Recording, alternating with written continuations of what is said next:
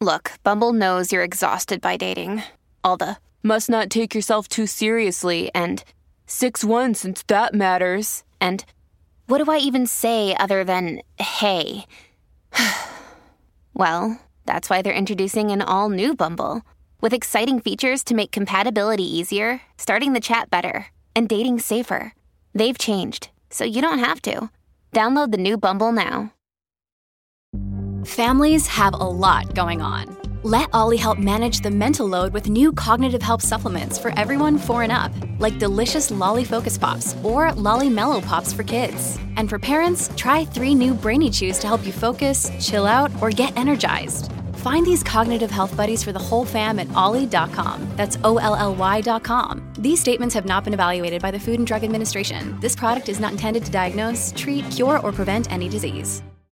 Hello, everybody. This is Marshall Poe. I'm the editor of the New Books Network. NBN listeners like to read books and buy them. So we thought we'd tell you that right now, our friends at Princeton University Press are having a remarkable site-wide sale. You can get 50% off books, including ebooks and audiobooks, with the code 50, F-I-F-T-Y, at checkout until May 31. You can save some real money on Princeton University Press books. I encourage you to go there and check it out. Welcome to the New Books Network. Welcome, everyone. This is Jessica Zhu. I am an assistant professor of religion at University of Southern California at Dornsife, and the New Books Network host in Buddhist studies. Today, we are very lucky to have Dr. Trent Walker from Stanford University to talk with us about his new book, Until Nirvana's Time, Buddhist Songs from Cambodia. It was published by Shambhala in 2022. And what Professor Kate Crosby at Oxford University described as the first major literary translation of Cambodian Buddhist literature into English. So welcome, Trent. Thank you for your careful collection, notation, and translation of 45 amazing Khmer language songs from the 17th to 20th century. So compared to your dissertation titled Unfolding Buddhism, which can be downloaded from your website at www.trentwalker.org and contains, here wait for it, 1,651 pages. So this book, is tiny, it's little, and it's very concise. It's only 337 pages. It's based on a small selection from your massive dissertation research and grow out of your years of training as a performer of these Dharma songs.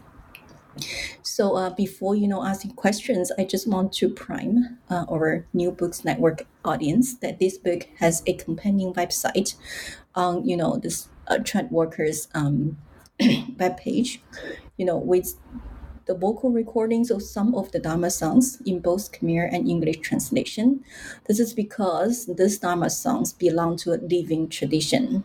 Instead of being read in silence, they are transmitted to us today by generations of performers and are meant to be recited with complex melodies and to be performed according to the ritual cycles of Cambodian Buddhist communities. For interested listeners, you can find in the blog post of this episode on New Books Network all the relevant links. So this tiny book is divided into 3 parts. Part 1 are the songs. That's the translation of the 45 Dharma songs without footnotes or translator's notes. It's just the songs themselves arranged in 4 sections. Narrating life that contains 18, repaying debts contains 10 poems, and befriending death, that's 8 poems, and chasing peace, that's 9 songs. So each section is also open with a 1-page intro. For readers only interested in the poetic beauty, these translations speak for themselves. However, for those of us who are more interested in the Buddhological details and the ritual life of these poems, or those who are more curious about how the poetics and the technical aspect of these Khmer language poetries work, you can read each song along with the detailed notes in part 3 And readers who want to gain a bird's eye view of Cambodian Buddhism and this language can also check out the full, concise, and very accessible essays in part 2. In particular, for readers who want to nerd out about the meters, melodies, rhymes, I highly recommend the fourth essay, especially on page 220 to 222, where Trent decodes how the complicated rhyme system, rhyme structures in the songs work, and how he managed to reproduce at least some of the rhyme patterns in his English translation. It just blows my mind. So as a teacher, I also truly value this translation. The recordings, they open up a rare window to let a living tradition speak on their own terms and to enable students interested in learning from Buddhism and from different cultures to engage with them empathetically, not merely muted as museum pieces to be engaged with only critically. And this sounds also helped me, and I hope many others, break out the narrative scarcity about Buddhism, in the sense that Buddhism is not just about, Four Noble Truths, letting go of desires, no self-emptiness, two truths.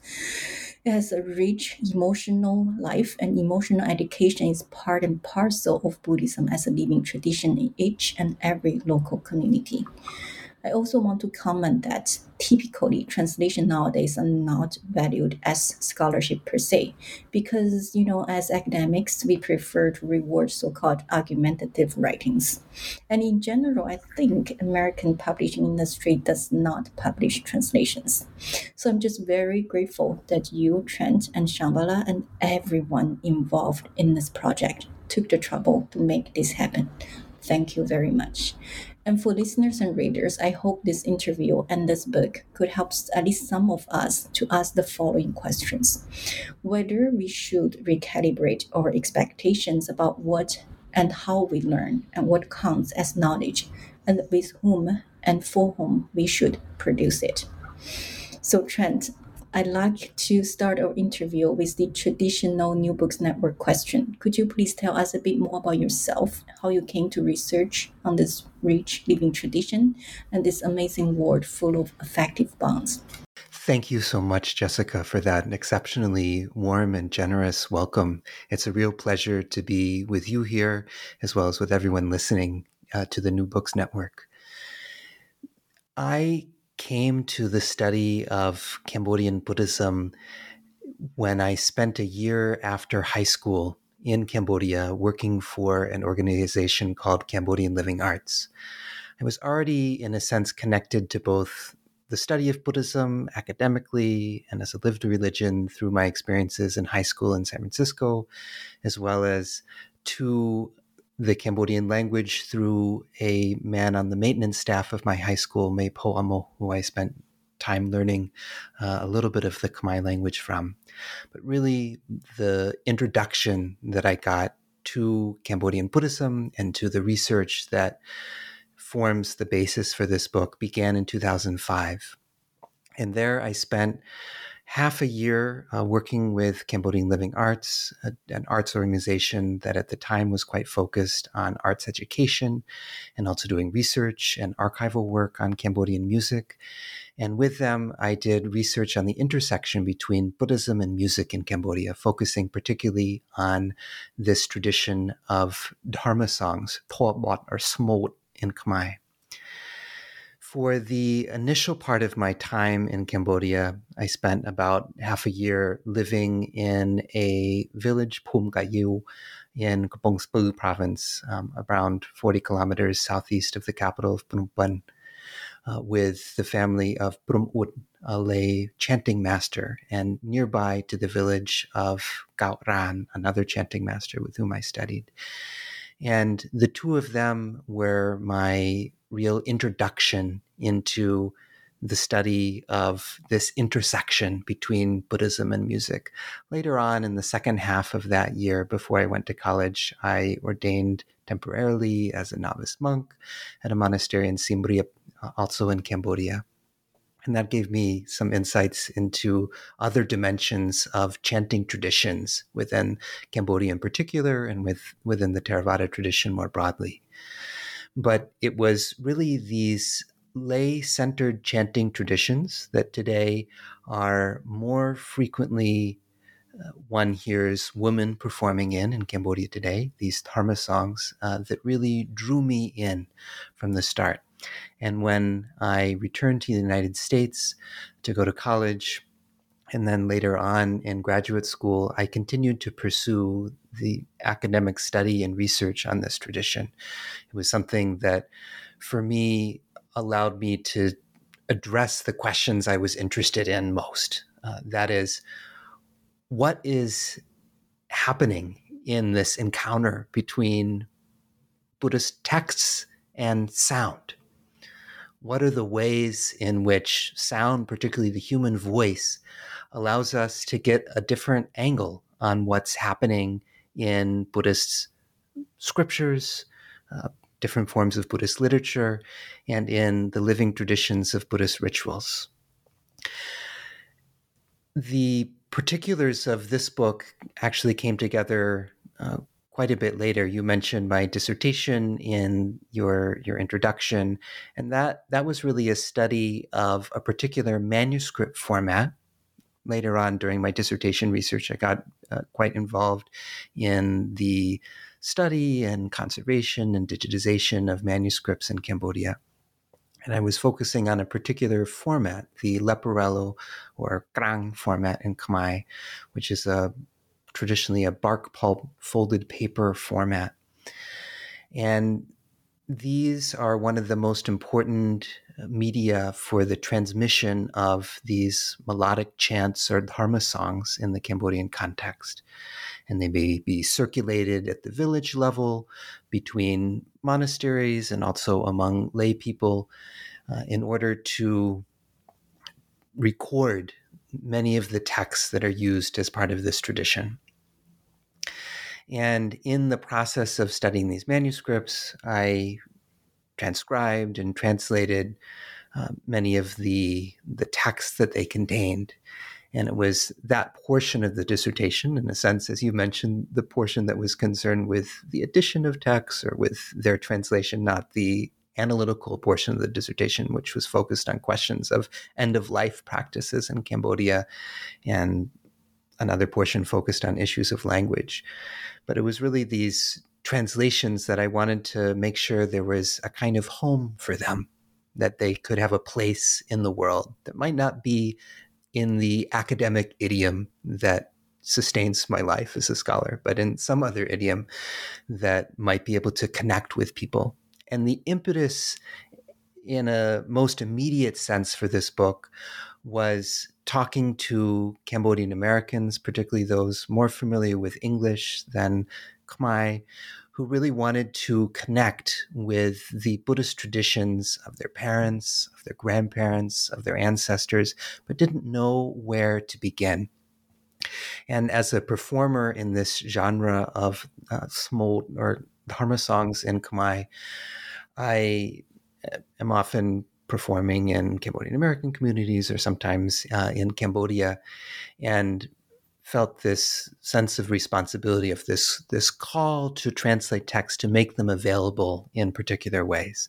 I had done some of that before through this bilingual website, Stirring and Stilling, that collected 16 Dharma songs. And as you mentioned, that link from my website, trentwalker.org/Dharma songs, includes the recordings in Khmer and English I did for that project. For Until Nirvana's Time, Buddhist Songs from Cambodia, though, I really wanted to create something that allowed longer texts to be able to have this life on the page, so people could access the depth of the tradition through its written expression in literary translations into English, as well as the kind of accompanying material. And for that, as you mentioned, it's rare to get a chance to publish that kind of book. I'm really grateful to Shambhala Publications for making this kind of book possible. It's really a dream come true, certainly for me, certainly for my teachers in Cambodia, who's instilled in me from the very beginning that the reason they wanted to spend the time and effort and dedication they took to train me was to be able to share this particular Buddhist tradition with a wider audience, one that they saw as relevant, not just within the Cambodian context, but for humanity at large. And I hope that it's also useful for the people and communities that were the most direct inspiration for this book, that is Cambodian Americans, particularly Buddhists who want to be able to connect with this dimension of their tradition. Thank you so much, Trent. This is such a rich, I don't know, just totally blow my mind about why do we do produce knowledge. It just helped me to rethink, right? It's not about, getting a tenure, getting a job, like that's the publish perish kind of a narrative. But this is totally different, a sense of responsibility and gratefulness for all the teachers who put time and care into training us so that this tradition lives on. So thank you so much for doing this. So before we get into details, could you please maybe help us understand the state of scholarship about Southeast Asian Buddhist literature, especially this sort of non-canonical? As you mentioned, the manuscript you study circulated at the village level. And they're probably often dubbed as the so-called vernacular literature, and how your book pushed this field forward.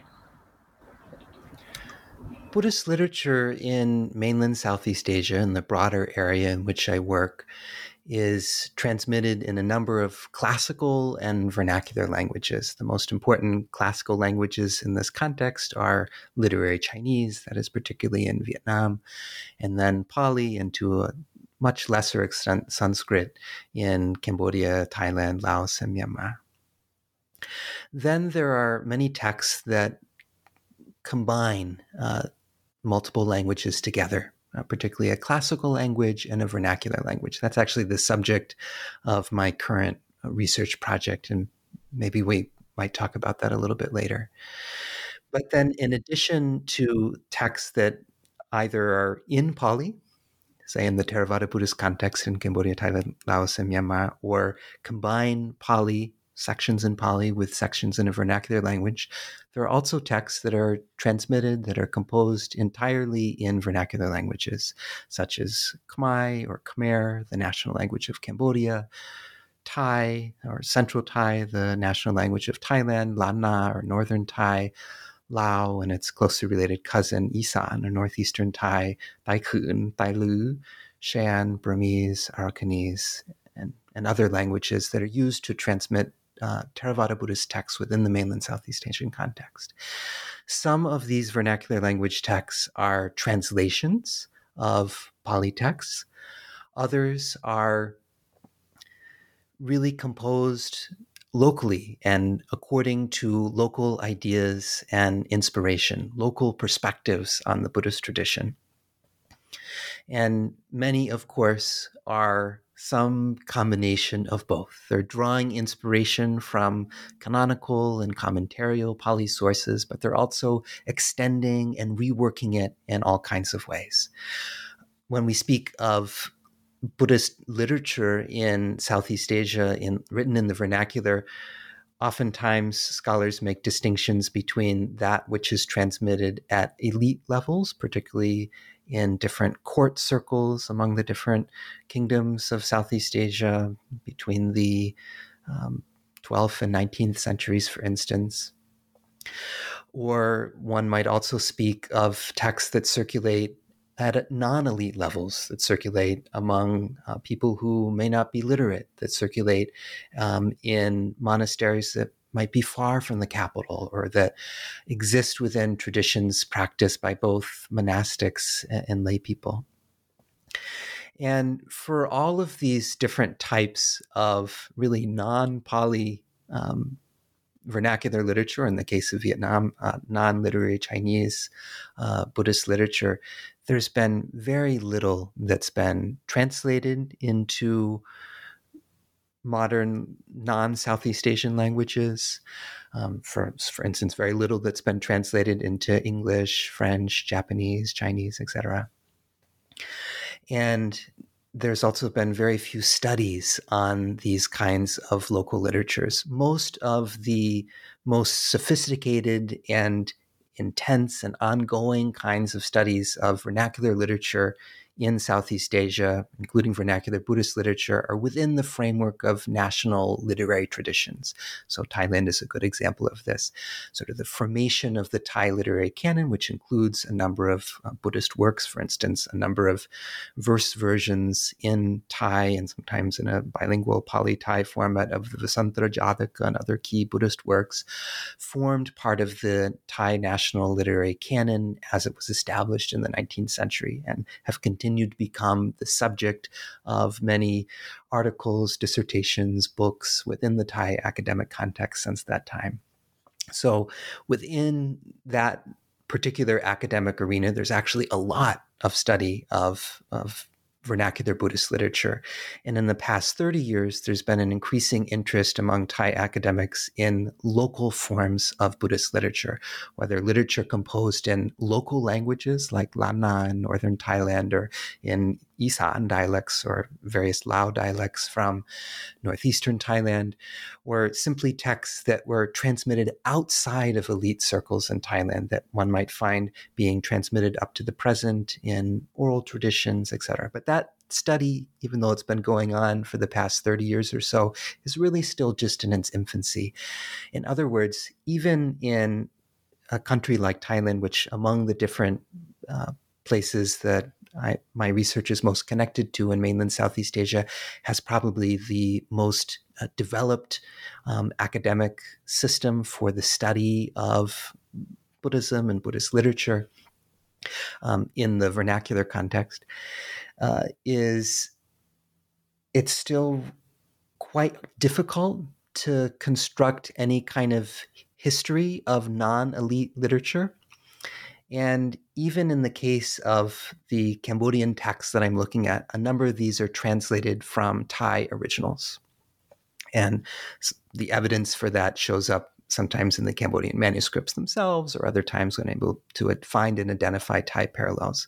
But those Thai parallels are very difficult to find because in most cases, they're not part of any established canon of Thai Buddhist literature because they belong to this class of texts that existed really in local monasteries that people memorized, that were on people's lips for decades, for centuries in some cases, that were part of how people framed their engagement and their inspiration in a whole variety of Buddhist practices.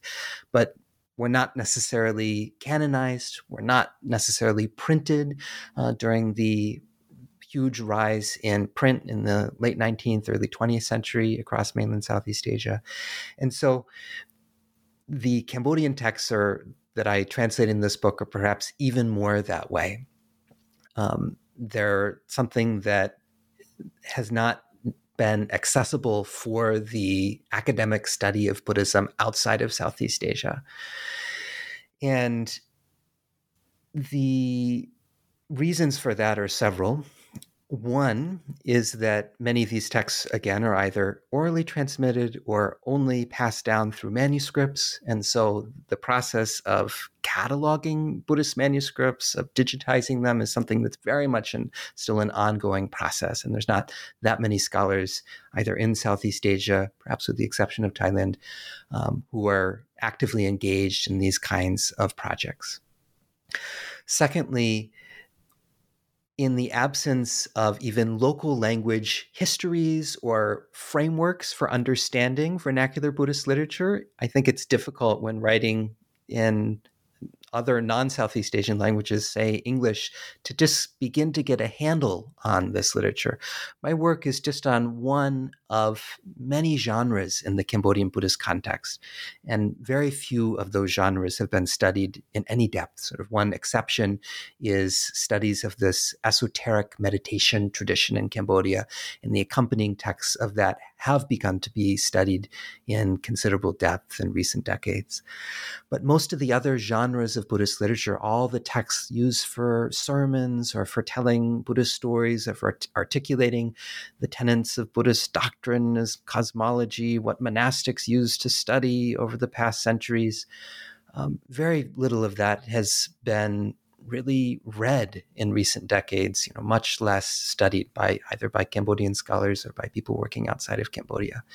So really then this pattern kind of holds true across mainland Southeast Asia, the study of vernacular Buddhist literature, the literature that really can show us the links between the rich anthropological studies of Buddhist societies in Southeast Asia and the canonical Buddhist tradition. Studies of this vernacular literature are still very young, still need to develop much more. And I think in the decades to come, we're all going to learn a lot, particularly from what scholars in Southeast Asia are producing as more of that gets translated into English, but also those of us who are trying to make these kinds of Buddhist traditions more legible within the broader scope of Buddhist studies. Thank you so much, Trent. This just made me appreciate your dissertation and this book and your coming work much more. Just knowing that existing research is mostly in the framework of national literature, and then so things like, it just blew my mind, right? This Khmer language manuscript can be based from Thai, but then there's also canonical, and then so there are lots of intra-Southeast Asian or intra-Asian transmissions that we don't even know, like preserved on people's lips in local monasteries that need to be done. So for any aspiring scholars who are interested in learning those fascinating languages and traditions, here's your chance. This field is so young, so much more. So, thank you again. Let's move on to part 1, section 1, narrating lives, that contains 18 poems recounting key events in the historical Buddhist life, but with an emotional richness that rarely seen elsewhere, maybe other than some of the Jataka stories that some of the songs are based on. But one example that touched me personally is the poem number 10, Maya's Lament. It sings a mother's sorrow. So this story goes, when Maya in heaven now saw the Buddha to be, who had tortured himself to the brink of death with his, extreme ascetic practices, she just descended from heaven and, spoke to his son. Here I just quote, "It's not right for you to die alone here in the forest. Better it be to perish in your father's grand palace. Flesh barely covers your bones, your eyes clouded like a corpse. Can't you see your own mother? Why aren't you answering me?" And the Buddha to be, he whispered because he was too weak. He said, "Oh mother, my debt to you is greater than all measure. I beg you, dearest mother, my own master, please don't cry." So this kind of intense affection, intense bonds between mother and son is just rarely presented in the canonical literature. So Trent, please tell our listeners when you made these difficult choices, what to include and what to exclude in the selection. What do you want to convey through this particular selection, and maybe also tell us what you exclude here, what you've excluded here, and why? Before jumping into a response to your question, I think there are so many fascinating layers in that question. Let me just recite a little bit of the beginning of that song that you just read those excerpts for us, just so we can bring in the oral dimensions for this tradition. บทปุ่นลอกมิงมาได้កោណាយអ្នកស្គមអ្វីម្លេះណាម្ដាយស្ដាយអ្នកពេក Upamahiyang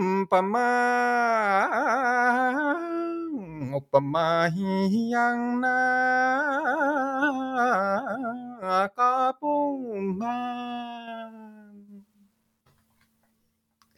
This song, like so many others in that first section, are among the ones that Cambodian Buddhists, particularly in the 20th century and into the 21st, have cherished most in retelling the life narrative of the Buddha. And as you pointed out, songs like this often emphasize the most emotional episodes in the life of the Buddha, whether in his final life as Siddhartha Gautama or in previous lives in the various Jataka narratives. And there's one side of that might feel a bit fragmentary. In other words, we don't have a retelling in this section or in any of the songs that I didn't include in this section that are also retellings of the Buddha's life of the whole story from beginning to end. But rather, we have these episodes that zoom in on particular affective bonds between the Buddha and those closest to him in his life. So encounters between the Buddha and his mother, between the Buddha and his aunt, between the Buddha and his attendant Ananda, between the many ways in which the lives of Bimba Yasodhara, the partner in samsara of the Buddha and his wife in his final existence, the way their lives become woven together through uncountable kalpas is really what the tradition itself focuses on. And at first, I think I was a bit bewildered by this. I wondered, why are there not so many texts about the Buddha preaching this or that sutta, for instance? There are very, very few dharma songs in this tradition that go into such doctrinal moments of the Buddha's teaching career. Why instead is it these moments of loss, these moments of tenderness, these moments of connection that are instead most emphasized? And I think there are two ways to think about why the tradition structures itself in this way. The first is a kind of aesthetic choice.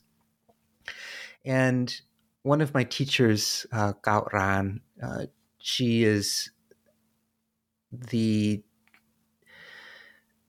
teacher who really introduced me into her perspective on the aesthetic grounding of the Dharma song tradition. And when I asked her these kinds of questions, like, why these songs? Why only these episodes? Her response was that the purpose of Dharma songs is to elicit this sense of what's known in Khmer as Sakrai Samveg, which is the Khmer translation of Samvega in Pali or Sanskrit. And this term, Samvega, literally means to be shaken, to be stirred, to be shocked at the core.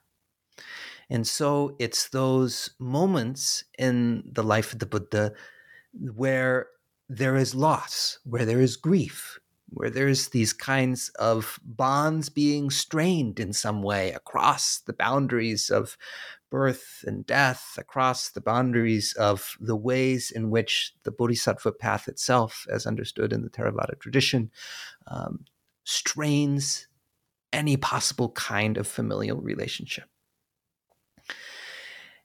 And by eliciting this sense of samvega, it can lead to this complementary aesthetic experience of what's known in Khmer as Sakrai Jiretla or Pasada or Prasada in Pali or Sanskrit, which is this sense of settling, this sense of calming, of clear faith, of clarity, that once within the framework of the tradition, one has been shocked by the reality of impermanence, that there is space for a settling within the luminosity of the three jewels.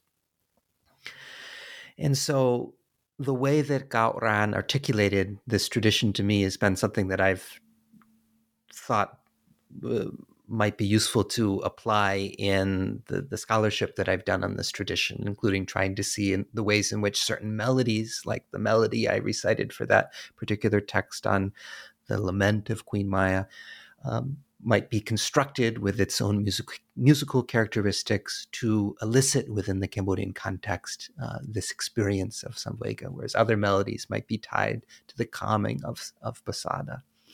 So really, it was easy to choose the songs in this section because the Khmer tradition had already laid them out in such a way.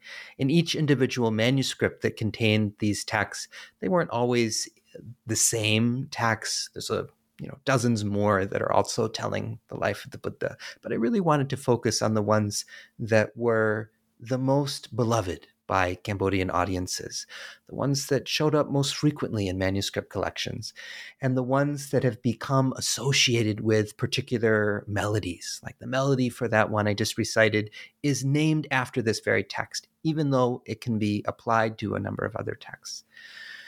And so I tried to have a balance of Jataka narratives. So within that section, there's some texts related to Jatakas. Let me just recite a brief excerpt of one of those. And this is from the Visantara Jataka. And this particular text is known as or in this case, I've translated it as Lullaby of the Gods. This is when Vasantara has already given away his children, Krishna or Kanha and Jali, to Jujaka, the Brahmin. And the children are alone. They're being terribly abused by Jujaka. And in this moment of grief and despair for the children, devas come down and take the form of Vasantara and his wife, Madi, to recite this kind of lullaby to lull the children to sleep. So it's one of the most tender moments in the Vasantara Jataka. Again, out of this whole long story, one of the few moments that are really brought out in the Cambodian tradition. And this particular text, I'll just recite it in English in a way that matches the same melody and syllabic structure in the original Khmer. Oh, what rooster are you crowing near our heart? Hey Krishna, oh Krishna, hey Krishna,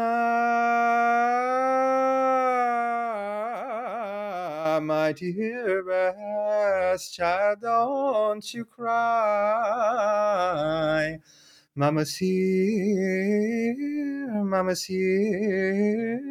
singing you to sleep.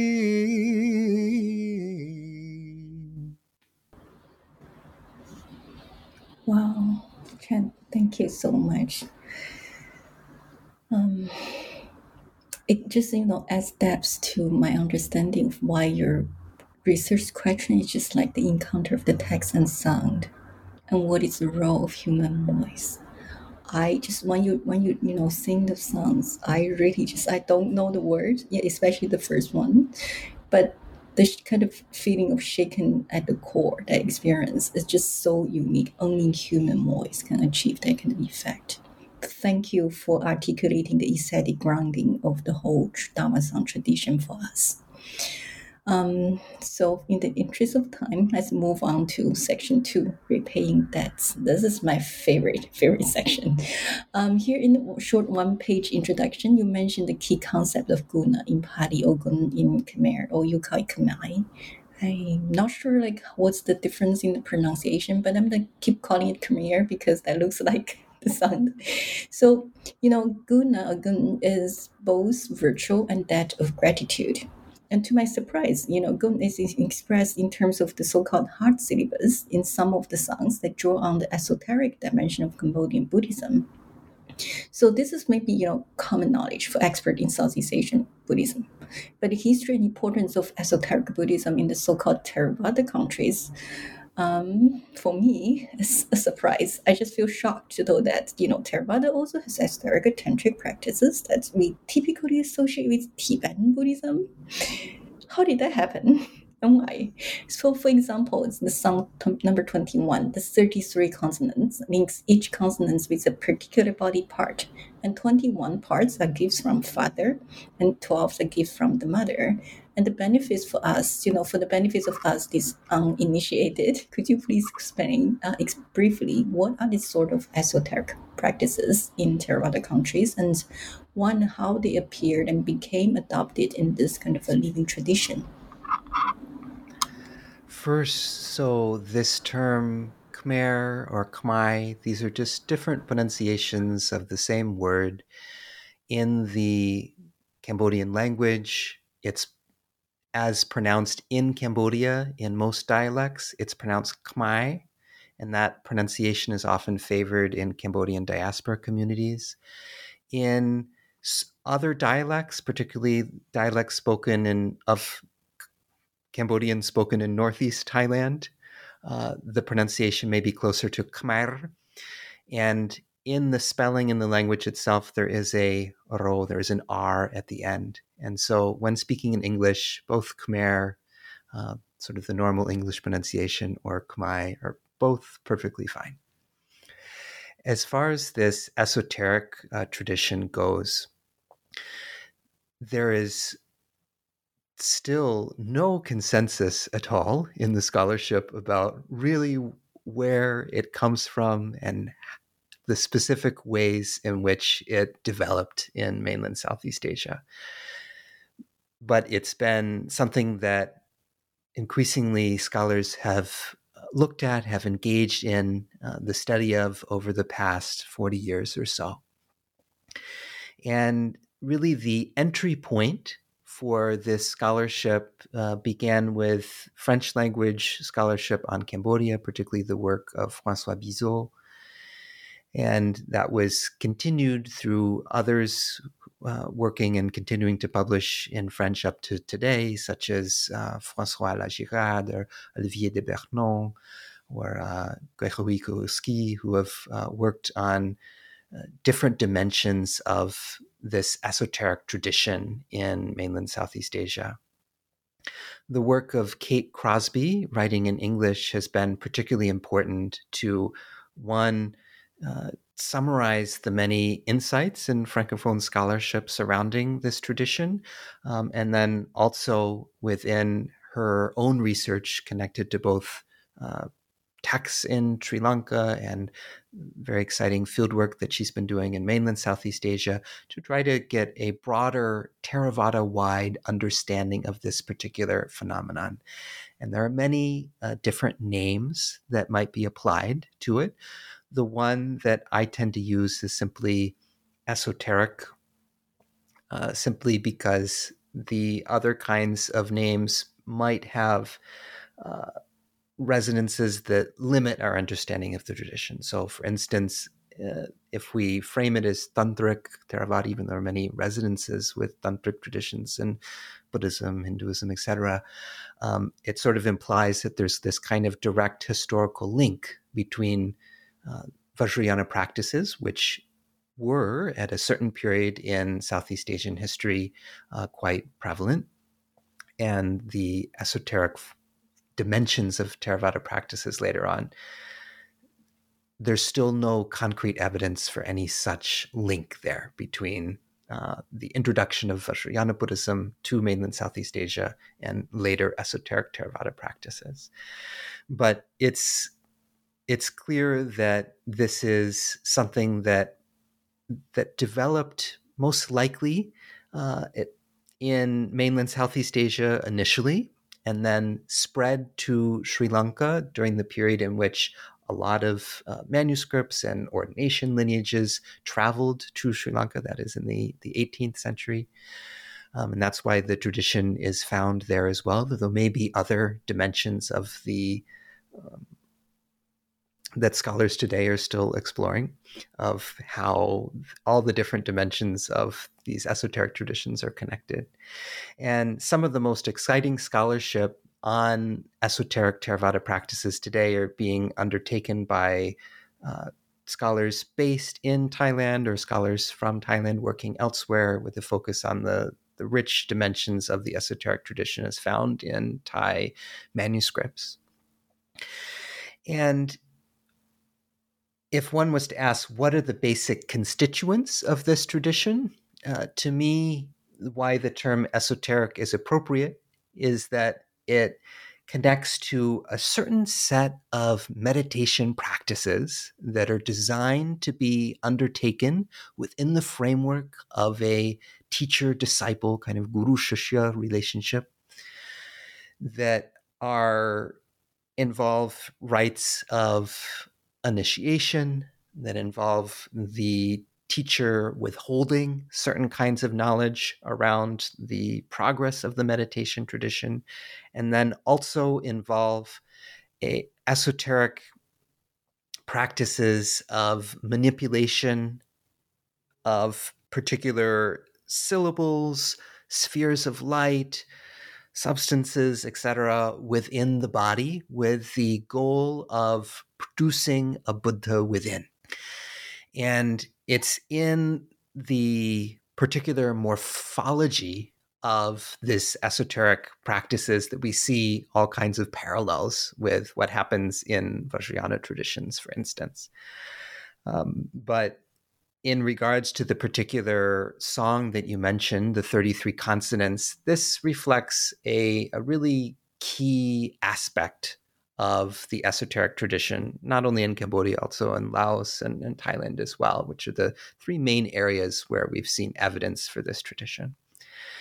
And that is the relationship between what's known in Pali and Sanskrit as guna, that is quality, virtue, and sort of by extension, this kind of debt, which is the focus of the chapter, as you mentioned. But in this context, it refers to this kind of essence that can be expressed and made real through syllables. That is, particular aksharas, particular consonants, or in some cases vowels, which then stand in for particular parts of the body, for particular qualities of the Buddha, for particular moments on the path to awakening, the path to Buddhahood within this tradition, as well as all the different details of how to practice that in various stages through meditation.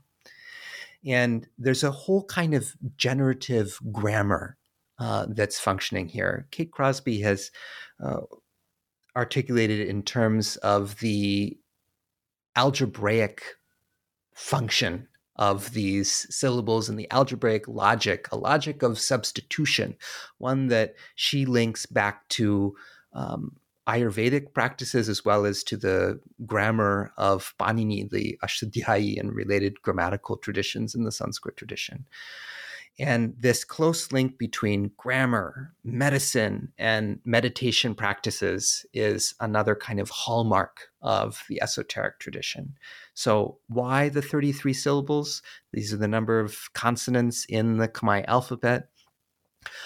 Why 12 parts from the mother, 21 parts from the father? This is according to this Cambodian understanding, also a Lao and Thai understanding, though there sometimes 32 parts of the body might be enumerated, that connects the different organs and substances within the body, those that are considered to be liquid in nature connected to the mother, those considered to be solid in nature connected to the father. And in progressing through these practices of meditation, one must always come back to this fundamental debt of the child to their parents. And the part and parcel of progressing in meditation in this tradition that therefore is to repay those kinds of debts. That particular text frames it as recalling the virtues of the parents as embodied in these syllables that stand in for the parts of the body that is understood to be a gift from our parents. Thank you so much, Trent. It just like totally give me another understanding of what esoteric traditions mean. And I definitely see from your descriptions the parallels. So this is truly fascinating, but I have a follow-up question. Sound number 20. The 24 vowels is surprising for me for many reasons. For example, each vowel is linked with a certain kind of light, stand in for, the logic of in substitution that you just mentioned, right? One particular kind of the Buddhist teaching, like could be Abhidharma, could be Vinaya. But personally, I'm most curious about how you manage to learn a language with 24 vowels. And I know you speak fluently several other Southeast Asian or Austrasian languages. So those kind of sounds, it feels like learning them is mission impossible for me. So, I speak Japanese, but it has only 5 vowels. Mandarin Chinese, my native tongue, 6 vowels. When I was learning French, which has like 12 vowels, I was cursing daily. Okay. Well, I was learning it. So finally I gave up. It's just like, there's no way I'm going to speak it. So I just settled with reading, skimming for research, and same thing happened with my learning of Cantonese, which happened to have 11 vowels and then 11 diphthongs or combination vowels, just totally killed me. So how did you manage to learn so many Austrasian languages and with such complicated sounds, vowel structures, and consonants? And I'm probably too old in the lost cause, but any words of encouragement and any tips, tactics for the young listeners who want to start learning these fascinating languages and maybe get into some of the vastly understudied research areas? So it's actually really hard from both the perspective of a language learner and from the perspective of linguistics, particularly phonology as a particular branch within linguistics, to come up with a precise number of the vowels in any given language. And this is particularly true for Southeast Asian languages because the ways in which vowels were counted or enumerated traditionally differ from the ways that linguists today might compute the number of vowels. And so within, say, the Khmer language, for instance, in Cambodia, there are 2 main ways of writing vowels. One, so-called dependent vowels that can only exist as attached to a consonant, and then independent vowels that can exist on their own without being attached to a consonant. There are different ways of counting the numbers of each, depending on, again, the local system, but it adds up to about 50, depending on the different ways they're counted. And then within the dependent vowels, those that exist in connection to a consonant, they can be pronounced usually in 2 different ways. There's so-called 2 vowel series in Khmer, so that in a way kind of doubles the number of possible sounds. But there are also many overlaps between all of these different ways of writing consonants. So it doesn't mean that there's suddenly, say, 75 vowel sounds in Khmer. There's something closer to 30. And, I found it very, very hard to learn Mandarin Chinese, and I gave up after a bit. But from the perspective of a language learner, there are far more than just 6 vowels in Mandarin. In Pinyin, only 6 are notated, but though there are also allophones that create, other kinds of sounds that only exist in complementary distribution. And then there are all the diphthongs that are possible. So the number, it begins to expand a little bit. And English, too, has a fair number of vowels, perhaps as many as 18, depending on the dialect. So there's a way in which there's a kind of myth that gets perpetuated about Cambodian being somehow very difficult because it has such a rich vowel inventory. It does have a lot of vowels, but it's not out of line within the broad spectrum of the world's languages. But something that certainly was challenging for me when learning it was different distinctions between the vowels in Khmer. And what was really helpful is that I was learning the language at the same time I was learning to recite these Dharma songs. And that the kind of intensive language learning that I was doing concurrently with studying with Brum Ut and Kaoran really complemented one another in terms of trying to get a hold on the phonological system of Khmer. And for me, whenever people ask, like, what is a tip that I think would be helpful for them in learning languages, for me, the fundamental point is that it needs to be joyful. It needs to connect with our need for connection and expression as human beings. And when we're learning a language in that context, something where we're, say, connected to a text that we're reading, or we experience the joy of connecting to other people or expressing ourselves through a language. And in this case, music is something that brings me enormous joy. So being able to connect language learning with music makes language learning not only easier, but it can increase the precision with which I might be approaching learning the phonology of a new language. So I'm not sure if that's helpful for everyone. Everyone I know who studies a language comes up with their own way that really works for them. But that's something that really worked for me, to focus on listening and singing as a key way in to the pronunciation of different languages. Thank you, Trent. Yes, the joy of learning and build up a emotional connection. That's very important, because without that kind of foundation, learning becomes a chore. So thank you so much for sharing that.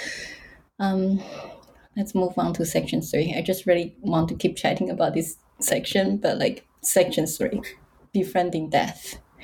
This is not a section for the faint-hearted. The songs are full of what we Westerners would consider as disturbing descriptions of the not so pleasant aspects of bodily processes and, its eventual disintegration. I would say that as a collective, we who grew up and live in the global north, we abhor death. We try to avoid even think about it at all costs. Out of sight, out of mind. But this group of songs, right, they talk about death matter-of-factly as a natural part of life, which totally kind of amazes me. And the most intriguing part for me is song number 25, A Lesson in Meditation, based on the well-known, wait for it, Satipatthana Sutta, the 4 foundations of mindfulness, the core of many secularized mindfulness training programs in today's universities, commercialized apps, and in this poem, in this song, as you mentioned in part 3, in this accompanying note, it is part of a deathbed ritual in Cambodia. It helps the dying to visualize and meditate on their own pending demise, and encourage them to work on their own nirvana through the use of these hard syllables, metaphors of songs, moons, nimittas, or signs in meditation, like rays of yellow, white, green lights and stuff. So Trent, please tell us more about the significance and role of death related, in meditation ritual practices in the life cycle of Cambodia culture. Many of the Dharma songs included in this book, especially those in the befriending death section, are intended to be recited for the dying, or in some cases, after someone has passed away. And rites connected with the dying, with those who are very sick, are something that has changed a lot within the past century or two of Cambodian history. And part of the reason of that is not hard to guess. It's connected to the medicalization of death.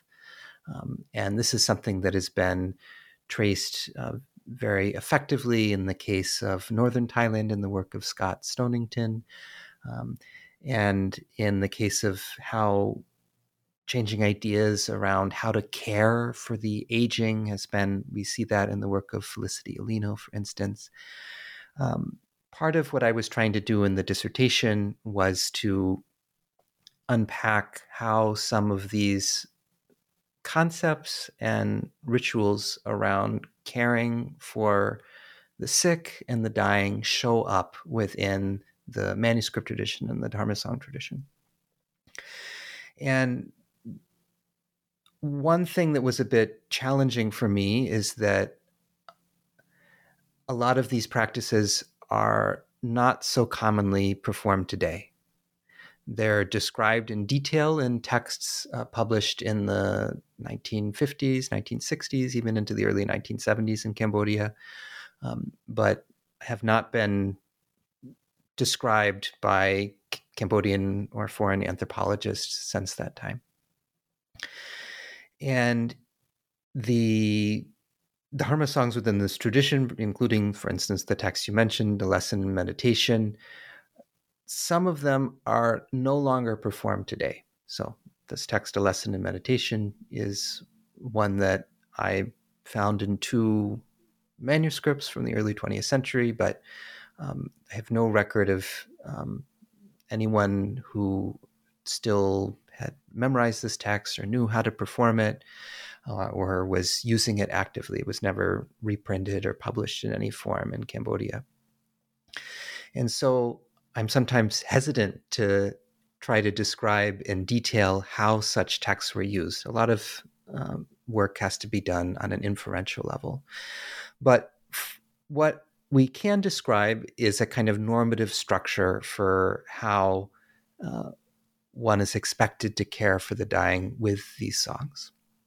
And that is, one begins by creating a clean space, usually for the person who's very ill, to lay down in a room at their house, or in many cases, this is the whole house in houses that are one room in the Cambodian countryside, and to create a small altar, maybe cover the walls with cloth or wallpaper, to hang up pratbot, or these hung banner paintings of different scenes of the Buddha's life, so that a visual space initially that's conducive to the practice of reorienting the mind to this sense of pasada, this sense of settled clarity within, and confidence within the 3 jewels of the Buddha, the Dharma, and the Sangha is created. Then, once that ritual space is there, either lay people or monastics may recite these kinds of Dharma songs. And the melodies being quite long due to the melismatic approach that's taken, where many notes are used for just one syllable, means that a number of the texts translated in the book, which might be, at the most 10 or 15 pages in the book, the very longest ones, would take 3 hours or more to recite if done in the traditional fashion.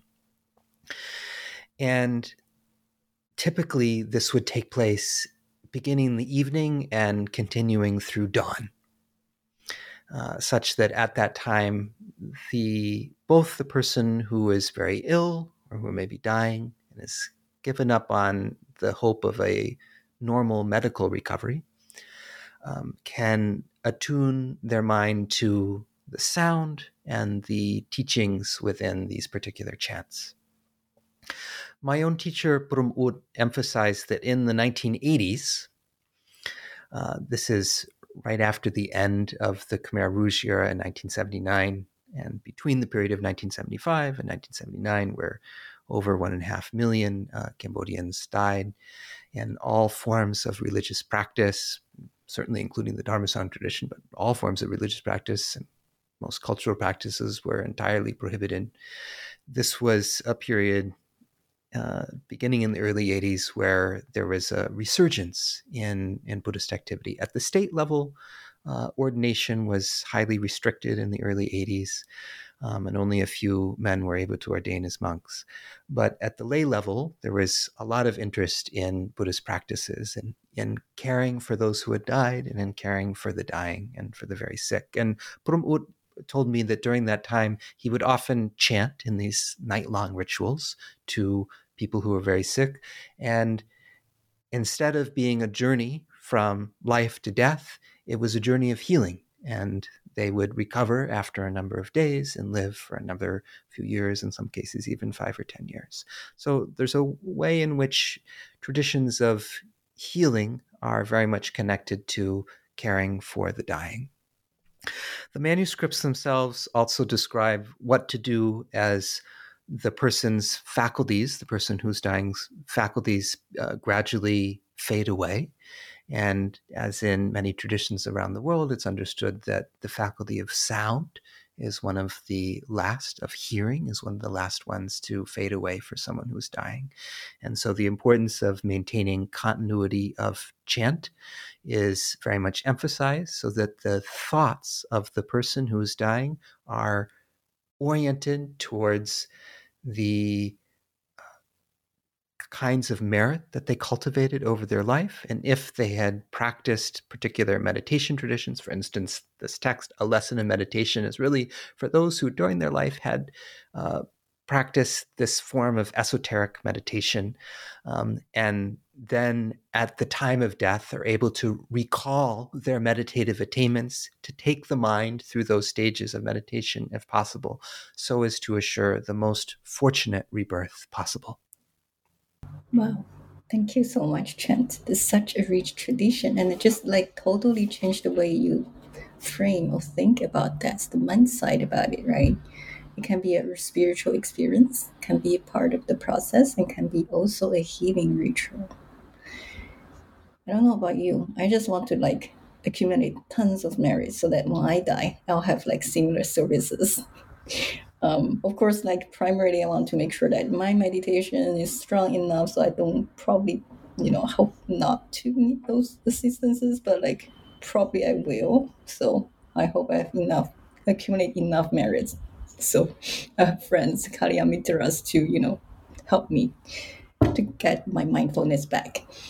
So, yeah, such a rich tradition, and also said that this kind of ritual practice is slowly, change and dying out. But I guess it's just like part of the process, like nothing lasts forever. Section 4, Chasing Peace, is again emotionally charged, but this time full of happy emotions, uplifting calmness, and quietude. So listeners, if you don't feel quite up to the task of swallowing the bitter pills of death meditation in the previous section, maybe you can start your reading from this one. So Trent, you mentioned at the end of your short intro on page 149, if we are to chase peace, we need a road, a set of line marks, and a vision of the goal. And this final cycle provides us with such a map. So for the benefits of those who have yet to pick up the book, could you please sketch out for our listeners what is this map presented here and how do emotional dimensions, right, of peace and such as like feelings of safety, well-being, ease, pleasure, silence, and release, how do they function in leading us on this path of liberation? So the study of liberation or salvation, soteriology in a theological sense, is something that's very much at the core of this section of the book. In other words, I was trying to select texts that showed the range of soteriological orientations within the Cambodian Buddhist tradition. And these include at the very basic level this tripartite framing of the three attainments, the attainments of human beings, the attainments of the gods, and the attainment of nirvana. And one could think of these as three kinds of felicities, three kinds of goals that are constituted by the well-being and happiness that they bring to those who attain them. And that's, of course, operating within this structure of many of these texts being meant to be recited at the end of life. So in addition to reflecting on the process of death, one is also invited to make aspirations, or the Sanskrit term pranidhana is quite operative here, pranidhi and Khmer. So to make an aspiration in this context, there are actually two different kinds of aspirations that might be articulated in these Cambodian Dharma songs. One are what we might think of as negative aspirations, that is, aspirations to be free from certain kinds of karmic consequences in the future, to be free from bereavement, to be free from illness, to be freed from states of woe. And another kind of aspiration are those that are positive, those that are about attaining certain states, certain conditions for happiness, certain kinds of rebirth, or certain kinds of ultimate soteriological goals. And so each of the texts in that section sort of lay out different possible goals. And it's bookended by two texts, one called Lotus Offering to Reach Nirvana, and another that I translate as Lotus Offering to Reach Buddhahood. And these are, in Khmer, these are often just known as under the same generic title as Botum Thwai Pakar, or sometimes Labak Botum. That is the text for offering a lotus flower. This text is really associated with Buddha image consecration ceremonies, which sometimes can take place after a funeral, sort of completing this cycle from death into new life. But they may be recited in end-of-life rites as well. And the first one, this text, Lotus Offering to Reach Nirvana, exemplifies some of those kinds of aspirations. In this case, centered on what we might think of as the ordinary soteriological goal, or the normative one within a Theravada tradition, that is to reach enlightenment as a arhat. And it's framed a little bit also in terms of some negative aspirations. So just reading from this text, it says, "Here we're all bereaved, worn out, beat up, broken, whirled by worldly life, sundered from our spouses. We're bound to suffer in rounds of birth and death. No one can help us, ours alone, the anguish. We offer these flowers to you, Lord, so that we might from fault be freed and break the grip of age, flee the pit of pain, leave death in the dust, and one day delight in Nirvana's repose. May our prayers fly straight, made true by honesty. Real bliss, may it come for us all, step by step." And here, this real bliss that's being described is the bliss of nirvana, of attaining arhatship, presumably in some future existence. Many texts frame this around hoping for rebirth during the time in which Maitreya Buddha, the future Buddha, preaches the Dharma again in this world system, so as to reach awakening under Maitreya Buddha. Other texts, however, and this is quite important within the Cambodian tradition, emphasize this somewhat loftier goal of Buddhahood. And so we see this being expressed in this text, that's the final one in the volume, Lotus Offering to Realize Awakening. I think I said before, Lotus Offering to Reach Buddhahood, but here I'm translating it as Lotus Offering to Realize Awakening. And this begins with this gesture of offering a lotus flower. When it's recited in Khmer, it sounds something like this.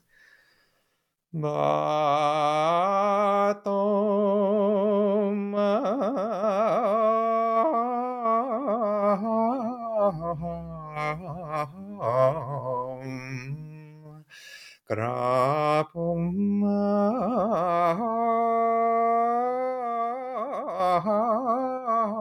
Maring Ming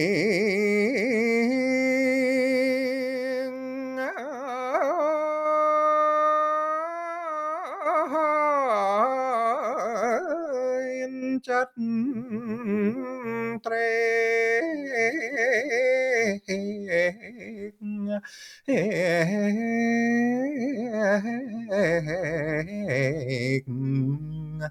các mong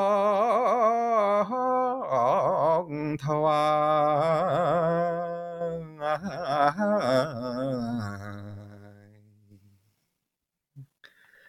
I cup my palms in humble prayer, my 10 fingers and their 10 nails, joined like the petals of a lotus made from airy sheets of gold. With joy in my heart, I offer this lotus bud, ready to bloom, mud-born blossom, stalk and stamen, hands to my brow. I bend down low. Then the text continues with this sense of supplication, of offering to the Buddha. And once we get a few stanzas into the text, in real time terms, about 15 minutes into the text, and it's recited with a very slow melody, that's about as far as this text is ever recited in Cambodia today. But in manuscripts and in evidence also connected to epigraphic sources going back to the early 17th century, we see that a long aspiration for Buddhahood then follows. And the aspirations here are about not just this goal of Buddhahood, but all the qualities of being a Buddha, of being some kind of perfected human being. And so the road here is expressed in terms that really might remind us of certain kinds of Mahayana ideas, but here it's really happening within this Theravada context. May I be kind toward all creatures, giving them gifts with firm resolve, without any hesitation, just like great Prince Vasantara. May I be like Prince Damia, my heart always patient and pure, my mind glow with goodness, pleasing to both men and women. Should some commit capital crimes or be condemned to endless pain, may I free them from such rulings so that they may regain their lives. May I exchange my life for theirs, just like all Buddhas have resolved. May I serve as the guarantor for all creatures, their last refuge. May I be skilled in every way, impressing all in every place. May I be skilled in every art, like the craft of Vishvakarman. May I recall the 3 Vedas and all their spells to perfection with total ease and efficacy, like Lord Shiva, best of the gods. May I be blessed with a brilliant mind, my answers to riddles roundly praised, my resolution of doubts so marvelous they raise the hair of all around. May I awaken to the vastness of the Dharma while still young, memorizing the 3 baskets of the canon in 7 years. May my voice be resonant, resounding with sonorous tones, charming the ears of all who hear, just like the voice of Lord Brahma. So when I chant the true Dharma, my voice astounds the gods on high, hailing them down from the heavens to rejoice in the Buddha's teachings. And so this many turns in this road, the many steps given in the path to awakening come to a kind of culmination in this text. And even though it's one that might not resonate as much for Cambodian Buddhists today, who might by and large articulate a different kind of soteriological orientation, we see very much these aspirations to Buddhahood right at the center of this tradition in Cambodia, also elsewhere in Southeast Asia throughout the centuries. Thank you, Trent. This is so fascinating. Just like there's just full of these aspirations, right? It's just like it's not just like dry abstract thinking, just so full of these affective emotional dimensions, and then full of joy and peacefulness. It's really just feel like paths of liberation is paths of joy. But in the interest of time, we need to move on to part 2, which contains 4 very accessible essays. I'm mostly interested in the essay the world of Cambodian Buddhism. Here you lay out the 5 axes of this living tradition: virtue and death, arhats and Buddhas, merit and sin, the Buddha, Dharma, and Sangha, gods and ghosts. And each one surprises the uninitiated readers like me, right, in very different ways. For example, you just mentioned the lotus to awakening, the Buddhahood. Like it surprised me in the sense that it sounds, those aspirations sounds just like so similar to the Bodhisattva was. I grew up as a Mahayana Pure Land Buddhist. And then in this essay, you also mentioned that some Cambodians, right, they actually wish to become Buddhists themselves, not just to be reborn in Maitreya, the future Buddha's Tzitita heaven as a student, but to get there and receive a personal prediction about their own future Buddhahood from Maitreya personally. So it's probably not wise to ask you to reiterate what you wrote here, but for the benefits of those yet to pick up this book, could you please mention maybe 1 or 2 things the readers and future scholars, aspiring scholars, might find surprising and want to learn more and do more research about? So the aspirations you mentioned, I think, are one part where I hope there will be more research done in the future. And I think there's a particularly interesting aspect around gender there, the gender of who's performing, the gender of who's listening, and the way aspirations might be articulated differently for people across the gender spectrum. So one moment I remember vividly when talking about these texts with 2 very learned Buddhist laywomen in a Buddhist bookstore in Phnom Penh a number of years ago. I was trying to understand, like, the aspirations in these texts, particularly for Buddhahood, is that something that everybody is aspiring towards? And they each replied, no, but certainly for some people it is. And then, for instance, one of the women said that, my hope, my aspiration is to be in the future the Kansai Sarapot. Kansai Sarapot means the consort. Kansai is a very archaic Khmer word for woman or wife. And Sarapot is the Khmer pronunciation of Sarvagnya, or omniscient. So it means the consort of the omniscient one. That is to be Yasodhara Bimba, to be this, not the mother to the Buddha, which is another aspiration that we see, but specifically to be the Buddha's wife and partner throughout samsara along the path to awakening. Of course, not for Siddhartha Gautama, but for some other future Buddha. So I think there's much more to explore in terms of what's happening within how people articulate aspirations and how those map onto their own particular lives and embodiments in the world. Something else that I try to get at in that essay is dealing with this question of repentance and the relationship to negative karma, or sometimes framed as papa, demerit, or sin.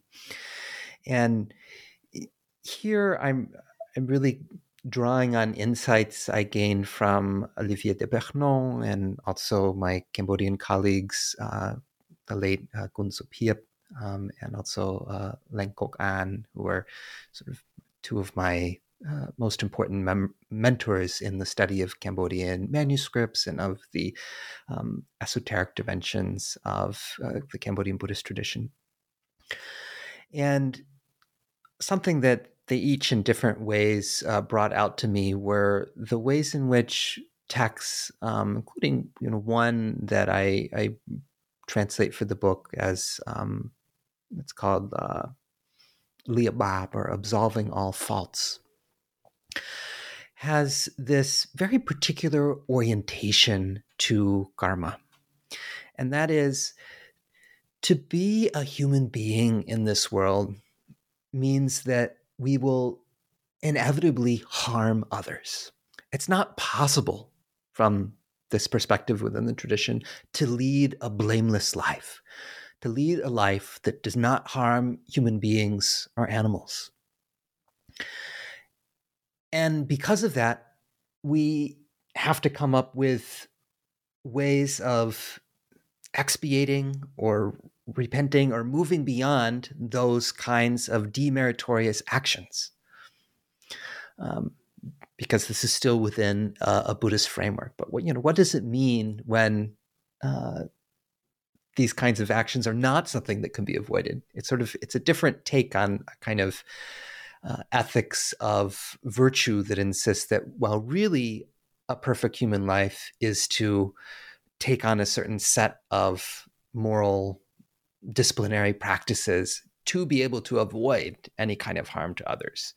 But what if, that's not the way life is being framed? So that's one thing I'm trying to get at there. To give an example of that, from this text,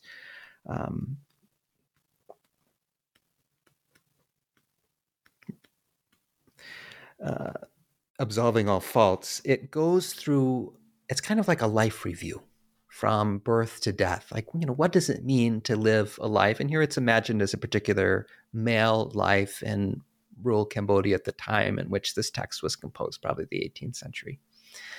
But nevertheless, it imagines all the different ways that life could go, beginning from the moment of conception, and all the ways that we may have harmed our mothers, our parents, our family, our teachers, and then also the way that when we take on roles as teachers or take on roles as farmers, that we are harming others in some kind of, inevitable way. So as a teacher, I sometimes think about this phrase here. When I was 21, ordained as a full-fledged monk, I chided and scolded my novice charges, telling them lies to help them learn. In my anger, I snapped at them, my face all red. I glared down at my students, hoping they'd beat their ignorance. I didn't hold back. Even with my slow-witted kids, I shouted and swore, desperate for them to learn to read the texts. And then it goes into hoping to absolve those kinds of demerits or sins.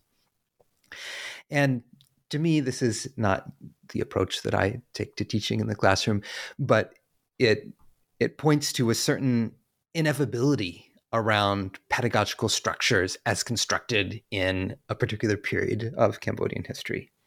Or I also think about the way it describes, in very vivid terms, the elaborate and exciting temple festivals that take place at particular times of year in Cambodia, and the ways in which those festivals are completely at odds with particular rules of the Vinaya or how lay people are expected to behave at monasteries. And yet a text like this is not saying that those festivals shouldn't take place, but rather to acknowledge that this is something that is part of our lives. And yet we need to acknowledge the harm that it might cause. So absolve this fault. On holy days, I failed to keep the 8 precepts during New Year, Pachumban, this is the annual ritual for paying respect to ancestors, and the rains retreat. During these times, I boxed, wrestled, wore ogre masks, held whips and shovels, drank in the temple, and defied the Buddha's words. Cart races and elephant rides, hair in a turban, shoes on my feet, a parasol above my head, a boast about my shuttlecock game, my hands clutching a sharp chisel. I did such sins and more at the temple in every life. I made offerings while slouching against the wall without a care. I spit and acted thoughtlessly within the Buddha's own abode. Forgive me, Lord. Save me, Master. I now take leave of all such sins. When monks chanted sacred texts and preached the Dharma, I didn't listen. Chin my palm. I chatted with my neighbors, thinking of other places. And so I think there's still a lot more to unpack about this particular perspective around karma in this tradition. What I did in that essay is just an opening to this, but there's a lot more to explore there. Yeah, thank you so much, Trent. This is so amazing in the sense that women as totally different kind of liberation aspirations. I never thought about it. I'm very sure that in Mahayana, it's just women can aspire to become a Buddha, just like you have to change into a male body at some point. But this is totally different ways of understanding the path of liberation and the question about What happens to ethics if you realize the basic fact that it's impossible, it's just literally impossible to live a blameless life as a human being? That we have to eat, we come out of our mother's womb. Even as teachers, we do our best at the moment, but it's only at the moment, right? Then maybe 20 years later, we look back, I should have done things in a different way. So all this negative karma that we consciously or unconsciously accumulating, what do we do? Wow, this is just so mind-blowing. I'm just so happy we get a chance to chat. But we've taken a lot of your time now. Is there anything else in the book that we didn't have time to discuss here, but you'd like to highlight for the listeners and readers? Something that I'm hoping to do more in the future is to sort of understand the responses of Cambodian Americans who are using and engaging with the book.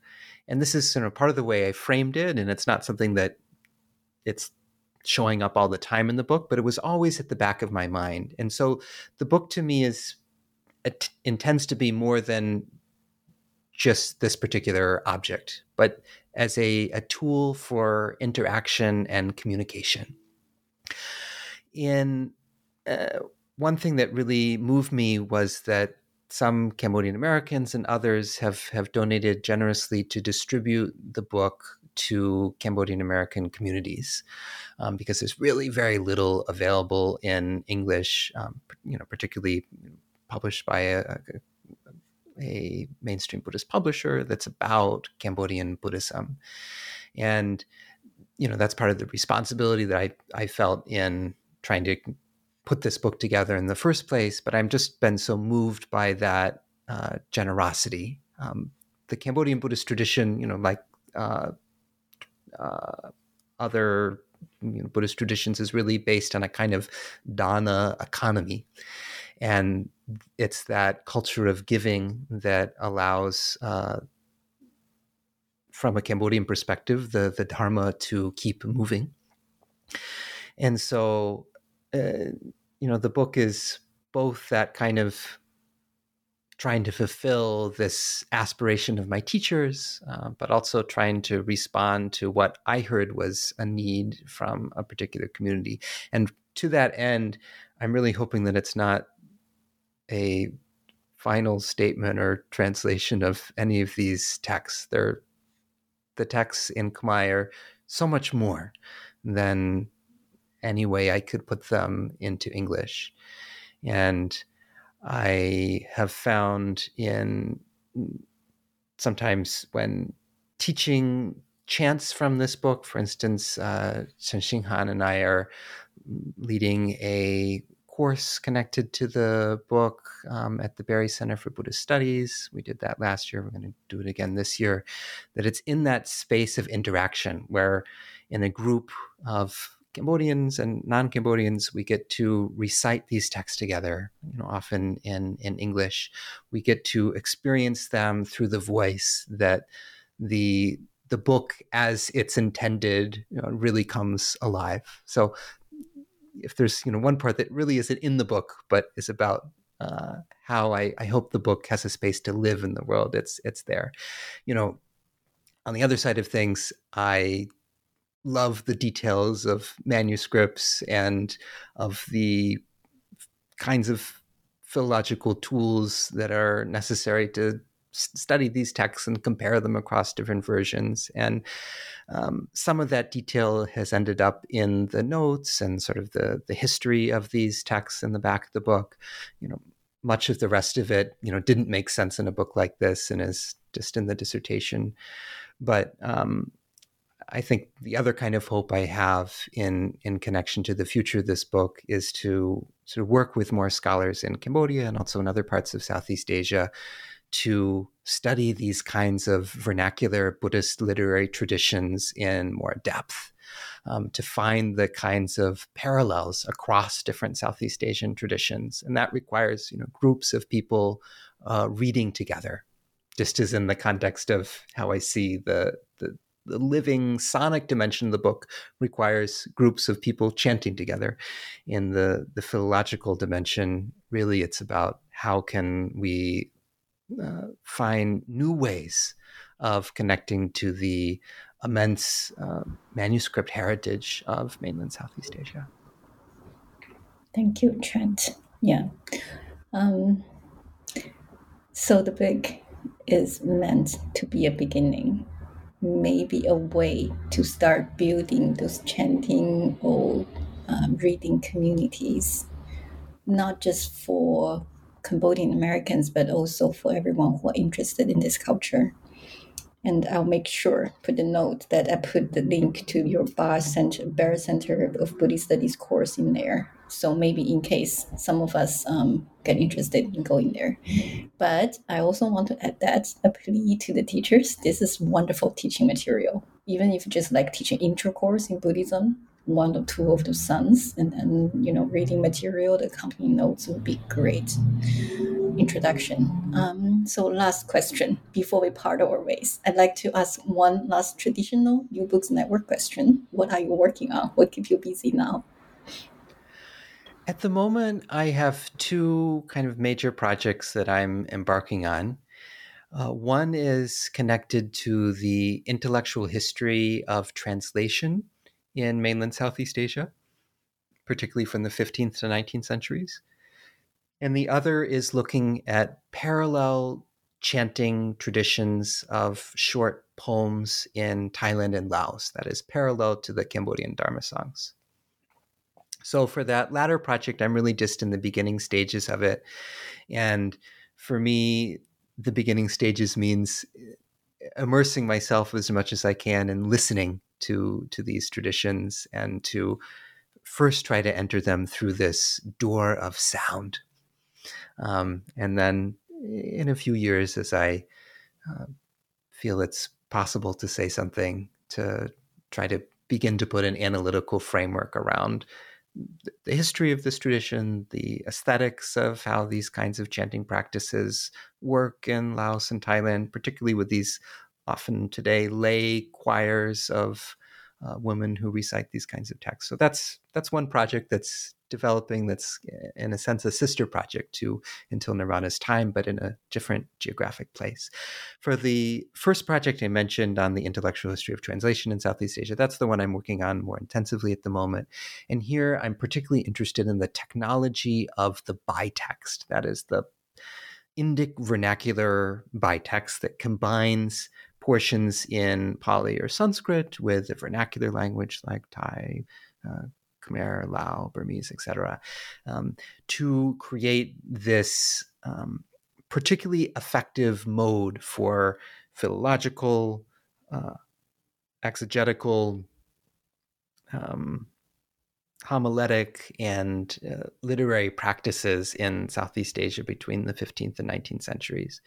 And sort of looking at as a kind of technology, a technology of language and textual transmission, I think allows us to find the kinds of rich and abundant parallels with other forms of bilingual or bitextual practices across the pre-20th century world.